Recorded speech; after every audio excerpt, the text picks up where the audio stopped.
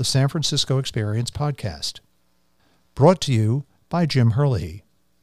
Independent commentary from a Silicon Valley, California perspective for a global audience, featuring newsmakers, thought leaders, and authors. Season 20, Episode 14. Cooperation, a Political, Economic, and Social Theory. Talking with author, Professor Bernard E. Harcourt. Our guest today is Bernard Harcourt, the Isidore and Seville Sulzbacher Professor of Law at Columbia Law School. He's also a professor of political science.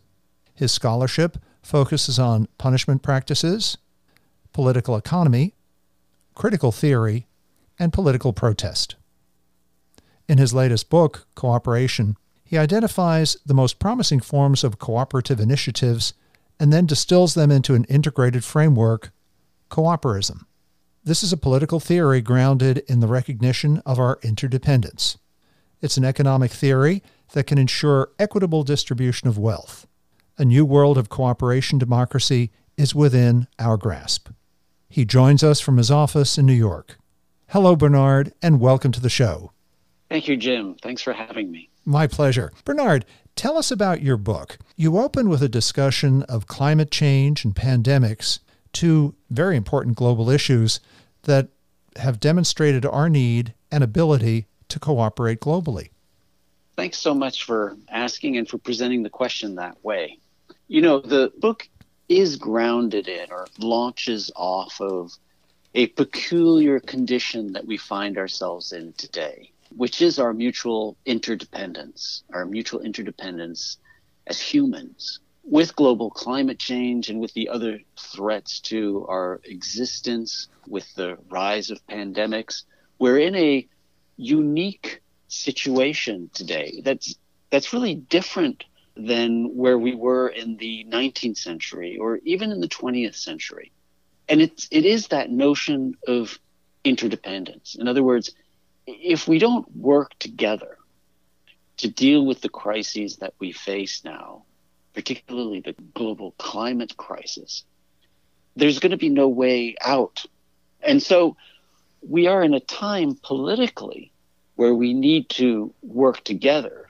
And yet, right, at a political level today, we're at a time of divisiveness, of polarization, of civil war in this country and other countries as well.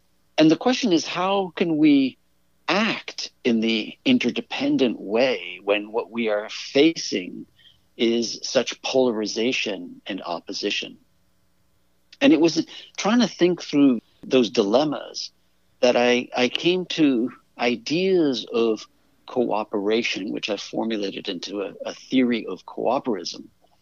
Ideas of cooperation that have existed for a long time, but that more than ever we need to turn to and amplify, because it's through forms of us cooperating with each other that only through those forms that we're going to be able to address our interdependence and issues and crises that we face. Now, I'm proposing cooperism as a multidimensional theory, a political theory, an economic theory, and a social theory. Mm-hmm. And it's important that there be those three dimensions. It's not enough simply to have a social theory or a social movement. It's not enough to have a political movement. I think you need all three. You need an economic system mm-hmm. for all of them to stick together and to do the kind of work that we need an economic system to do. And so I'm turning to methods that have existed for a while that are kind of all around us, really mm-hmm. in plain sight, but they're hidden and we don't usually take advantage of them. We don't usually fully understand them. And it's these notions of cooperation, notions of collective, of cooperatives, of mutuals, of mutualism, of credit unions. So across the board, there are different forms of social organization that depend on cooperation and that function very well, that are often hidden and we don't see them by contrast to the multinational corporation or the publicly traded corporation. And these are cooperatives, basically. It could be something like And some of them are very common. So State Farm and other insurance mutuals, which the insurance industry is just full of mutuals. I mean, that historically they've been very important. What's different with a mutual? Well, it's that the policyholders are the members, are the ones who actually are effectively the shareholders, right? Or credit unions. Credit unions have existed for a long time now, and credit unions are essentially banks that are run by the depositors, by the people who use the bank. Worker cooperatives or consumer cooperatives. Land of Lakes is a producer cooperative. REI is a consumer cooperative. There are around us all these different forms of organization, of political and economic and social organization that we could turn to, right, to try to address the broader problems that we're facing today. So in this book, I excavate in a way the political theory behind these forms, behind these cooperative forms. I also look at the economic theory. I study the financial structure of the cooperative organizations. And I also turn to some of the social implications to propose a coherent theory of cooperativism. A cooperism is the term that I use, that could displace the different forms of excessive competition and crude competition and ruthless exploitation that have gotten us to the brink of disaster. Again, the notion of our interdependence here is very important, and the solution in a way builds on that interdependence. It's a solution that has interdependence at the heart of it. Now, cooperatives have existed for a long time, and they've also been theorized, and there are principles of cooperatives that have been established since the 19th century, really. There have been international consortia of cooperatives, because you can think back to the 19th century to famous cooperatives like the Rochdale Cooperative, and started in 1844, others. And people have figured out what are the important principles behind cooperatives. And one of them is democratic self-determination, for instance. So people who basically are part of the cooperative get to run it, get to make the decisions as to how any surplus is distributed, right? So there's an element of democratic self-determination that goes right through cooperatives.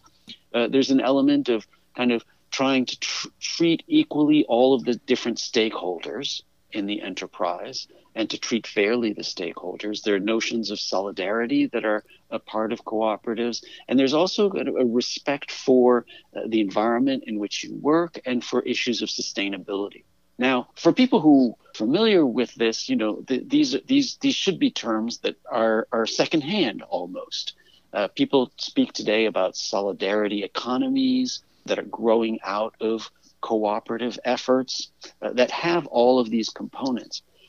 But when you think about them, they're really important, like democratic self-government. That's something that we think about all the time in the political sphere, but rarely do we think about it in the economic sphere or in terms of our own work environment, where we're working, how we relate to our co-workers.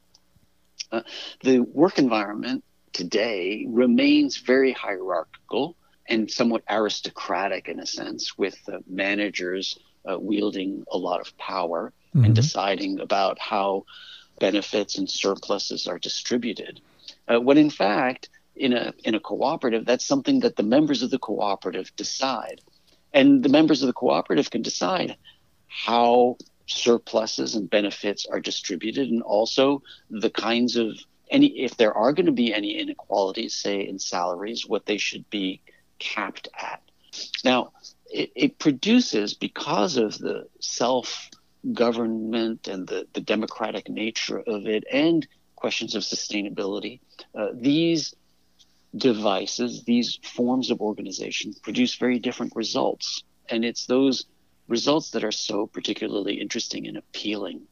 So we've seen around the world experiments with cooperative enterprises. For instance, in Spain, there's a famous cooperative named Mondragon. It's one of the cooperatives that people often speak of when they speak about cooperatives, because it's such a big enterprise. It's the seventh largest industrial society in Spain, and they fabricate real equipment. I mean, this is they're making refrigerators and equipment. So it's a traditional industry, manufacturing industry. It's got about 74,000 people who are members of the different cooperatives that form. These different cooperatives form this larger entity called Mondragon. So, and it's very successful and whatnot. But one of the things that's most interesting, for instance, is that the differential between the person who's paid the least and the person who's paid the most is 1 to 4, about 1 to 4.5, right?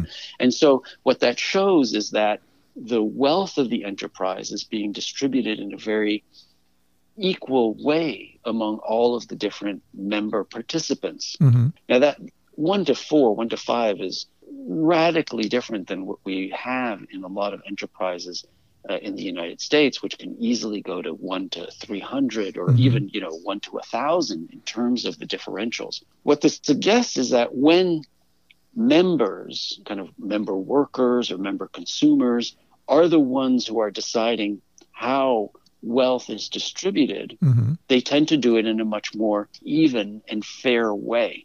The result of all this is kind of working with others in a cooperative environment, thinking about others, thinking about our interdependence, thinking about our relationship to the environment, thinking about the sustainability of the enterprise. And all of that, those are basically what we need to be thinking in the face of our contemporary crises. So in the book, I talk about the political theory behind cooperation and cooperism, about the economic theory and the social theory. To start with briefly on the political theory, it's important to understand that there have been different approaches and different arguments for cooperatives and cooperation over the past few centuries.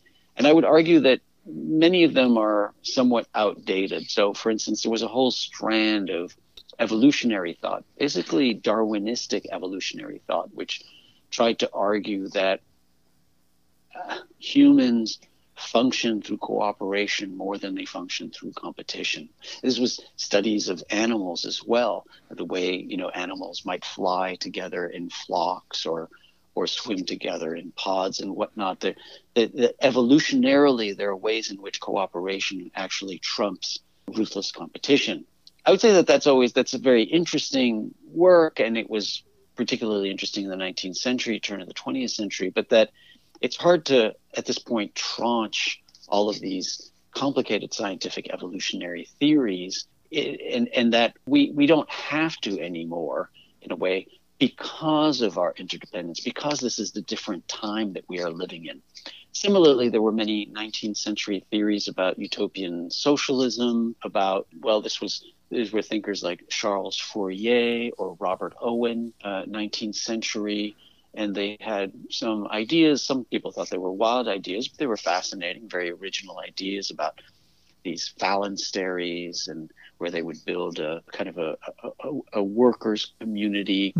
But again, very 19th century, and it wasn't so much cooperatives as kind of top-down philanthropic interventions, more than actually worker cooperative members deciding on their own fate. It was very much coming from industrialists who were very progressive. So a lot of the reasoning that ultimately led to the political theories of cooperation, I would say, are somewhat outdated and can be replaced today by much more simple political thinking. And that has to do with our interdependence, but it also has to do with the fact that at a political level, the world that we construct is the product of our own deliberate choices. I think that's something that's very modern, a modern way of thinking. But the forms of inequality that we have in society today are pretty much chosen based on, tax policies, redistribution policies, health policies, etc. And so at a political level, I try to argue for an updating, a modernization of our thinking about cooperation, and a focus on deliberate decision-making, deliberate construction of these forms of working together. The second dimension, at the economic level, what I try to propose is that cooperatives are really an alternative to both both models that have dominated the 20th century, Mm-hmm. both capitalism and communism. And we tend to think of the world often as if, particularly with the fall of the Berlin Wall, we tend to think, well, capitalism triumphed over communism at an economic level, and it's clear that what we need is competition. The forms of economic organization didn't succeed.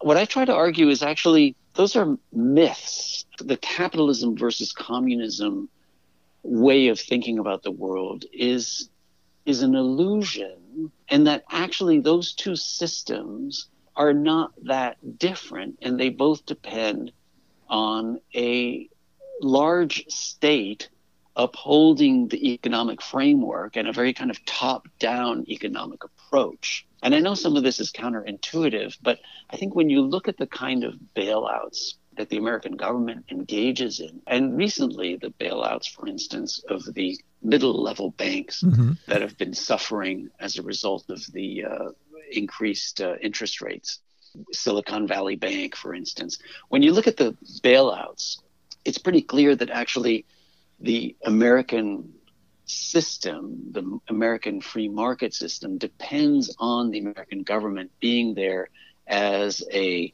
lender of last resort, as a financial security, right? And so you end up really having a top-down system where the American government is effectively stepping in at critical junctures to kind of determine the way that economic exchange happens. Now, at the other end, communism, it never was a system of common property. It never worked as a system of common property. It always ends up being a political party that is effectively in charge of how distribution happens. Mm-hmm. So what I suggest is that cooperism actually is an alternative to both, in the way that what it does is it allows the people who are working in the enterprise or depositing money or insuring themselves in mutual insurance companies, that it's actually the bottom up. It's much more bottom up. It's the people who are engaged in the enterprise, working in the enterprise, members of the enterprise, who are making the decisions and making the economic system function. So at an economic level, and that's the second dimension, what I propose is an economic system that would have in it the kind of democratic self-government decision-making that we aspire to in the political level, but that would be very doable. And what I try to argue and what I try to demonstrate is that in terms of the corporate finance of cooperism, it's very simple. The corporate finance. Mm-hmm. I mean, basically, you're just replacing equity shareholders by membership fees, and we can talk about that. We can talk about that later. But it's very simple. It's very doable. And just as the lawyers that we train here at Columbia Law School go out and create, shareholder interests and corporate structures, it's just as easy to create a cooperative structure and member interests. So that's the second level. And at the third level, I try to develop this notion of a social theory of cooperation. Mm-hmm. Because I think that it's pretty clear that in this country, with mass incarceration today, and also the racialized mass incarceration that we have today, which is really unconscionable. I mean, the number of persons who are incarcerated today being more than 2 million people behind bars, that this whole system, it depends on a social theory whereby we basically leave people alone and we don't support them until they go off the path, Mm-hmm. and then we crack down on them and spend tons of money on locking them up. Mm-hmm. And we're willing to spend $30, $40, even more $1,000 to lock people up a year when we would never have spent that money on them to help them with their education, to help them with their housing, to help them get back on their feet when they were having a difficult time. What I suggest is through a theory of cooperation, we could actually displace the punitive paradigm that exists in this country. Everything based on punishment and prisons and policing, that we could displace that paradigm with a cooperation paradigm, where instead of investing after the person has done harm, right, we invest, we cooperate, we work together, we support, we try to put in place support mechanisms that would make it that the person doesn't go down that path and cause any harm. So at that end, it's a social theory really of cooperation intended to replace or displace the notion of solving everything through punishment. Mm-hmm. So those are the three dimensions. And again, I think it's really important to have all three. I don't think it's possible to engage in social movement to transform society only at a social level, mm-hmm. without also transforming the way in which we engage in economic exchange. And similarly, without engaging the political relations that we have. The idea here is to create cooperative mechanisms in all aspects of our lives, social, political, and economic, to use the same kind of democratic deliberative mechanisms throughout. In the final chapter, I speak about this idea of cooperation democracy, which is a term I'm somewhat inventing, based in part on W.E.B. Du Bois's notion of abolition democracy, mm-hmm. and trying to emphasize both the democratic aspect here, which is so important to our way of being in this country, but expanding that democratic element to all aspects of our lives, so that what we would end up with is a notion of democracy that places cooperation at its heart, mm-hmm. Which means that it's not any notion of democracy. It's not just a notion of majority vote, right, which often is the way we think about democracy. The outcome of a majority vote is what we should respect. I'd like to think that it's a little bit more complicated, what we should be aspiring to from a democratic perspective. And what that should be is a form of cooperation democracy in which in other words, the democratic elements and the self-governing elements go across all aspects of society, not just the political vote, but also the economic vote, the vote in the workplace, and the vote in social relations. Mm-hmm. That's a lot. It's a lot there. No, it's a fascinating theory, and as we discussed before we went on the air, it's already hiding in plain sight, particularly when we get to the economic piece of it. As you and I discussed, for instance, and I'm not alone, I'm sure there are millions of Californians, millions of Americans who are touched in many ways by cooperatives. I, for one, have my insurance with State Farm, which is a mutual. I bank with a credit union here in San Francisco. Not have regular banks also, but a credit union.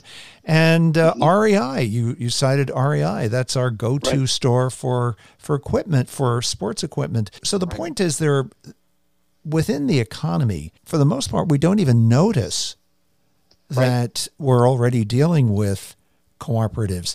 One of the questions that I have about the economic theory of cooperatism, for instance, the insurance industry is dominated by mutual societies, by cooperatives. Why was that model so successful in that one industry and it hasn't been as widespread in other industry? Are there lessons to be learned from today's U.S. insurance industry and its adoption of the mutual model that other U.S. industries could emulate? Right. No, that's a great question. Because you're entirely right that there has always been a history of cooperation in that particular industry, in the insurance industry.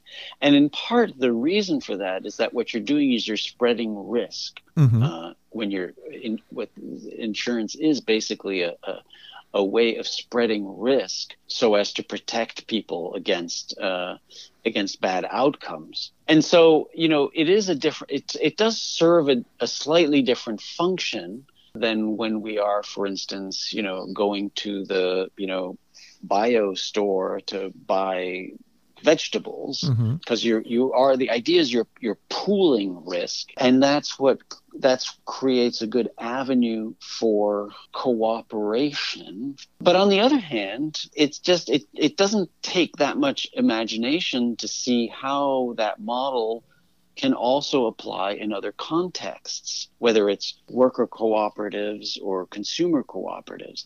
To tell you the truth, I think that the reason that it operates well in the insurance industry and less well in the worker cooperative industry, or at least that there are less worker cooperatives than there are, say, mutualist insurance companies, is because of the tax codes and the benefits that go to capital gains, for instance. The way that we structure our tax code in the context of manufacturing and work, by contrast to the insurance context, is one that favors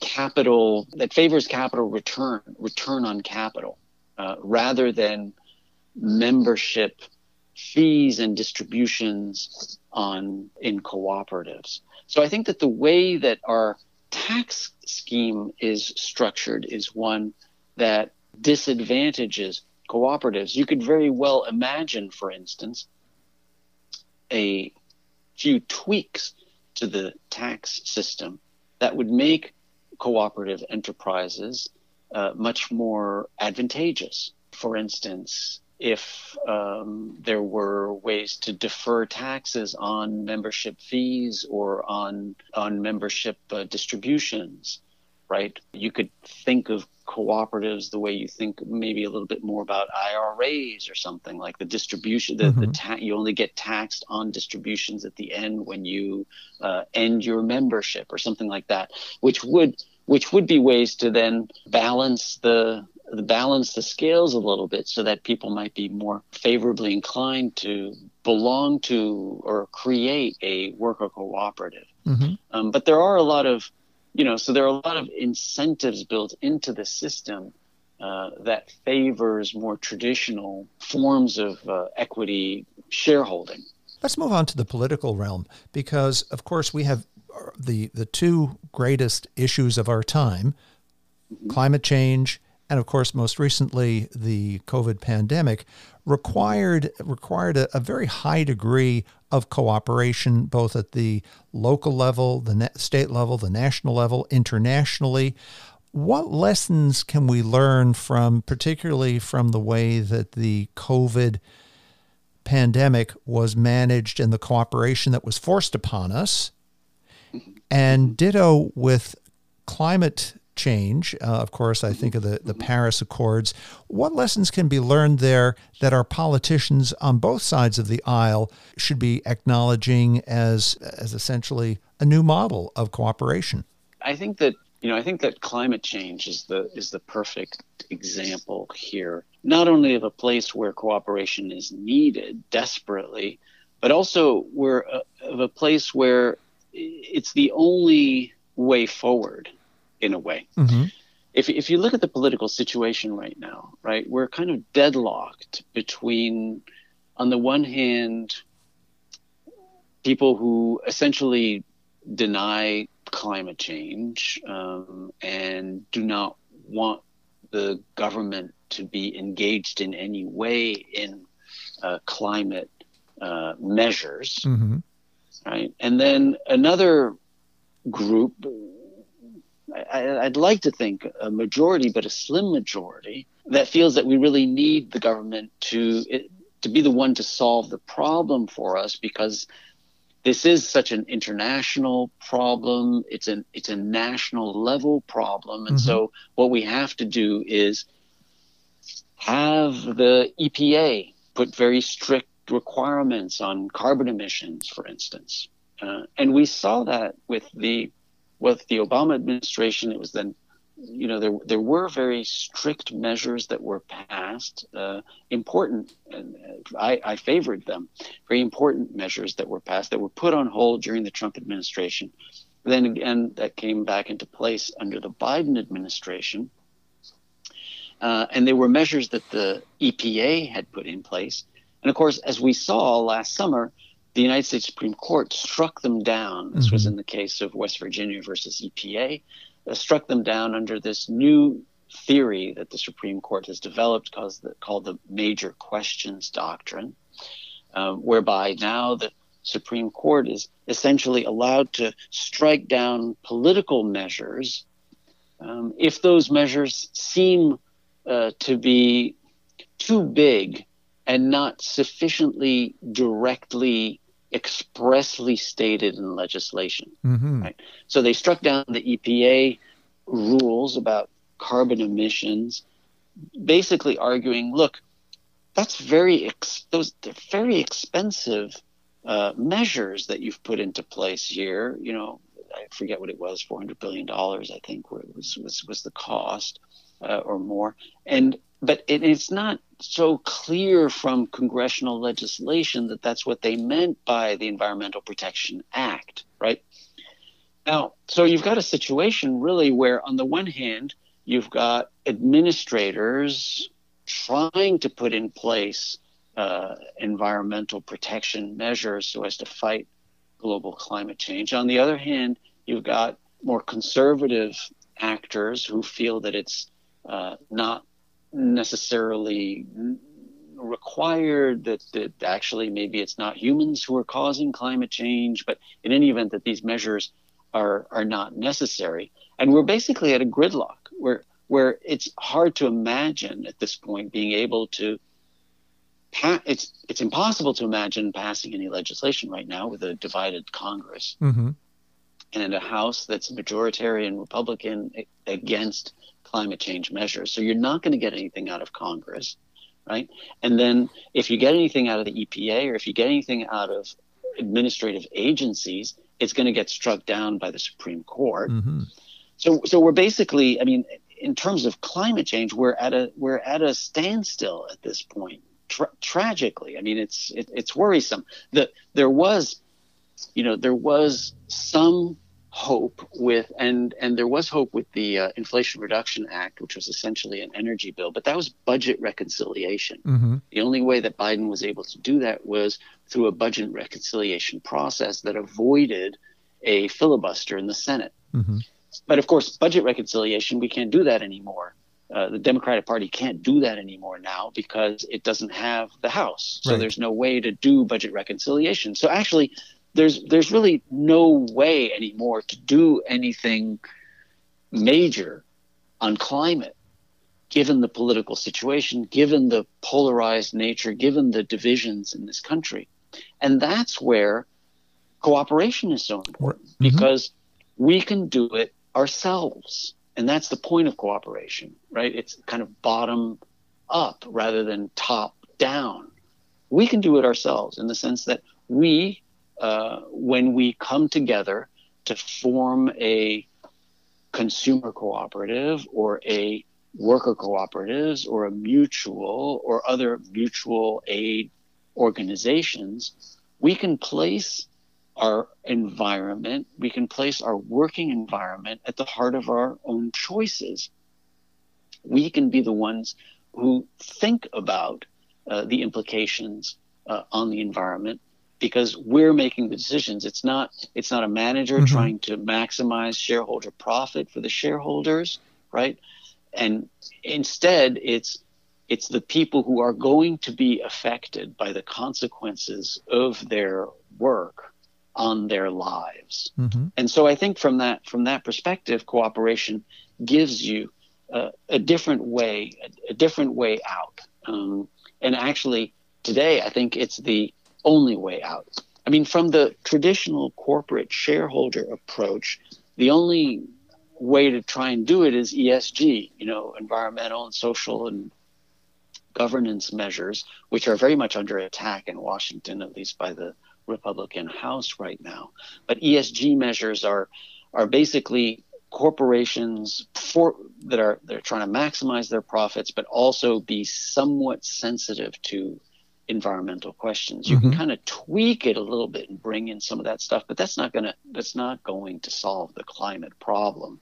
Those are just a little bit kind of small measures that are really actually on their heels because they're being so criticized right now by the House Republicans. But I think the alternative really is for people to be making their own self-governing decisions about the environment within which they work, because they control those decisions.